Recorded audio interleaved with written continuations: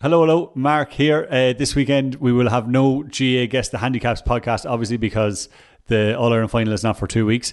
But that does not mean we have no GA chat in the office, because this week on the Build Up podcast we are getting hyped about the ladies All-Ireland semi-finals, and in particular Dublin against Cork. You're about to hear our preview of that, but if you want to hear the entire Build Up podcast, be sure to subscribe on balls.e podcast or search the Build Up on all good podcast apps. On this week's show, we chat to Stephen Ferris about Ireland against England. We also preview the Premier League weekend and the Tour Championship. So be sure to subscribe. But without further ado, here's our chat about Dublin against Cork.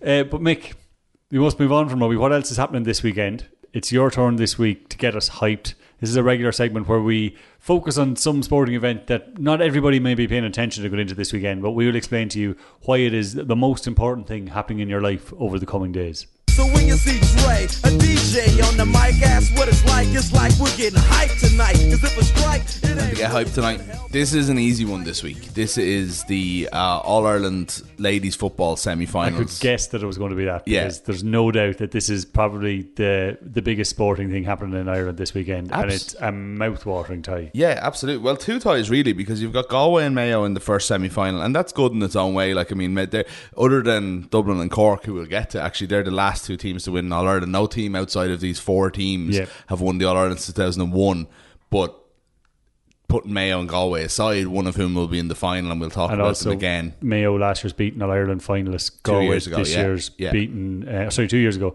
and Galway's this year's beaten National League finalists. Yeah, absolutely. So they have their own story, and it's going to be really interesting as well. But you know, I think everybody's focus is going to be on Dublin and Cork, because, as I said, no team outside of the four has won since 2001.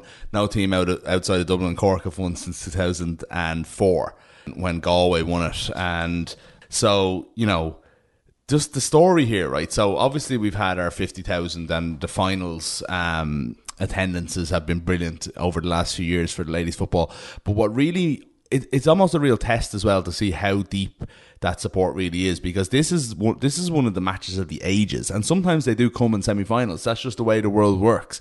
And you know, this is a segment called Get Hyped. This is literally a call to get hyped about this game, because if this was the final, there'd be a lot more press about it, a lot more people would go, and they would bloody enjoy it, and it'll be one of the best sporting events of the year. But because it's a semi, it always has that danger to go under the radar. I just want to get a couple of stats about this game, and then you can tell me why. I know you're looking forward to it as well, actually, which is, I don't need to sell anybody on this particular one like you did last week with the golf. In 2005 to 2009, Cork won 5 in a row. In 2010, Dublin came in and won the All-Ireland, but they didn't beat Cork. They beat Tyrone. Tyrone had beaten Cork in the quarter-final. From 2011 to 2016, Cork won another 6 in a row. They'd won 11 out of 12. It's insane. It's the greatest. It's one of the best Irish sporting teams of all time. And then in 2017, Dublin came and won the All-Ireland, beating Mayo, but they didn't beat Cork, because Mayo beat Cork in the semi-final, and that was the end of their amazing run. But last year, finally, Dublin did beat them. They beat them 3-11 to 112 in the All-Ireland final. It was 50,000 people in Croke Park. It was this incredible occasion. So it was the first time they'd beaten them in all of the runs. And those runs, most importantly, included 3 All-Ireland finals in a row, 2014, 15 and 16, where Dublin lost 3 finals by a combined 4 points. Weirdly, Dublin of ladies football up until 2 years ago were the Mayo of men's football, and just couldn't get over the line. And it was like, we had an interview up with Carla Rowe, who got the 2 goals last year, became the absolute superstar of Dublin football, alongside like Sinead Ahern, obviously, who gets like 2 goals, 2-7 regularly in games. But Carla obviously became a kind of a star that day, and she still talks about the hurt of those 3 finals, you know, and just how they just thought they were never going to get over the line, and Cork kept just pipping them at the post. So it's a huge rivalry. It's one of the best rivalries in sport. And now they're going to meet in the semi-final. Cork are rejuvenated. They got better last year than they were the year before, and look better again this year. They're putting up huge scores. Dublin, kind of like, you know, they're winning at their ease, but they're, some of them, like Westmeath, were in that game for a while, and then so it never looked like they're going to win it. But Dublin then won mulling up. Same with the Kerry game. You know, it wasn't at the pace of what this game is going to be at this weekend. You look at Cork winning the National League. Look at they were they were beaten by Armagh in the group stages of the All-Ireland, but that being said, they were through already. They had a 17, 18 point score difference. The way that works with 3 teams in a group, they were pretty much guaranteed, so they made some positional switches, rested a few players, so that you wouldn't read too much into that. They bounced back against Tyrone in the quarter-final and had an incredible win. I think it ended up being like, it worked out at 39 points to 15 or so. It was even arguably more impressive than Dublin's win over Kerry. There's just something about this Dublin team, though.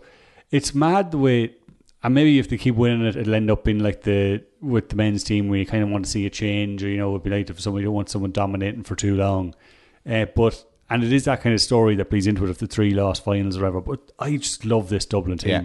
There's so many players in it that their own story is so interesting. They had the documentary on RTE a couple of years ago after winning that first All-Ireland, and it was incredible. It was actually on repeat there a couple of months ago, and I ended up watching it again. You mentioned Cara Rowe there. Like, it starts in the first episode. I think it was her was taken off because she wasn't doing what she was being asked of. She was kind of, even though she was still playing really well in the first game of the league, I think it was, or the championship, and then turn around and have the season that she's had, the last 2.5 seasons that she's had. There's so many sort of, like, Noelle Healy is such a brilliant player, and again it was, they changed the tactics up that they wanted her carrying the ball much more and running at defences rather than just getting and kicking it on or passing it on.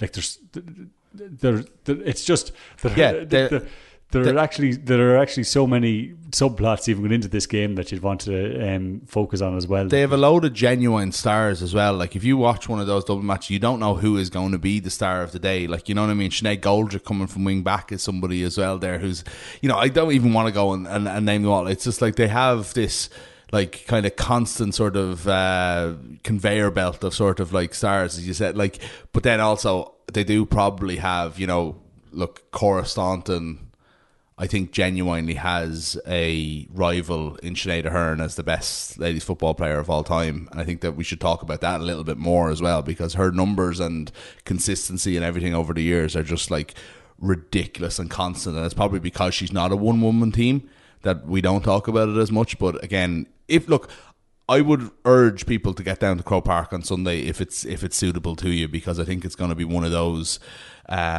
sporting events that's just going to capture the imagination of anyone that's there, and you might miss it otherwise. That's the problem. It'll be in the news and all, but it's not going to be the biggest story, unfortunately, and it probably should be. I would take a price as good value for money as well, which is something we rarely say about sport these days. And speaking of value for money, we've talked up Cork here. We've talked about how close these games generally are, right? If it wasn't for Carla's 2 goals last year, the game could have been a lot closer again last year. They just have this thing. A draw is 9-1 on Ladbrokes. I'm just saying. I'm not saying. I'm just saying.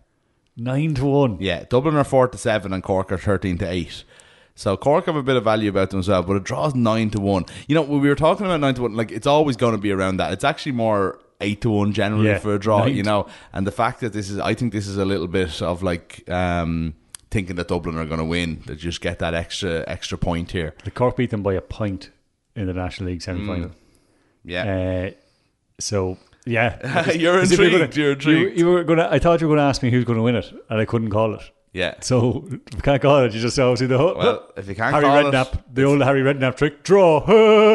Just advice to listeners out there. 1, to always please gamble responsibly, and 2, I called the draw in the All-Ireland hurling final as well, and it was definitely not a draw. Tip won by 906 points, I think. But anyway, we'll see how it goes.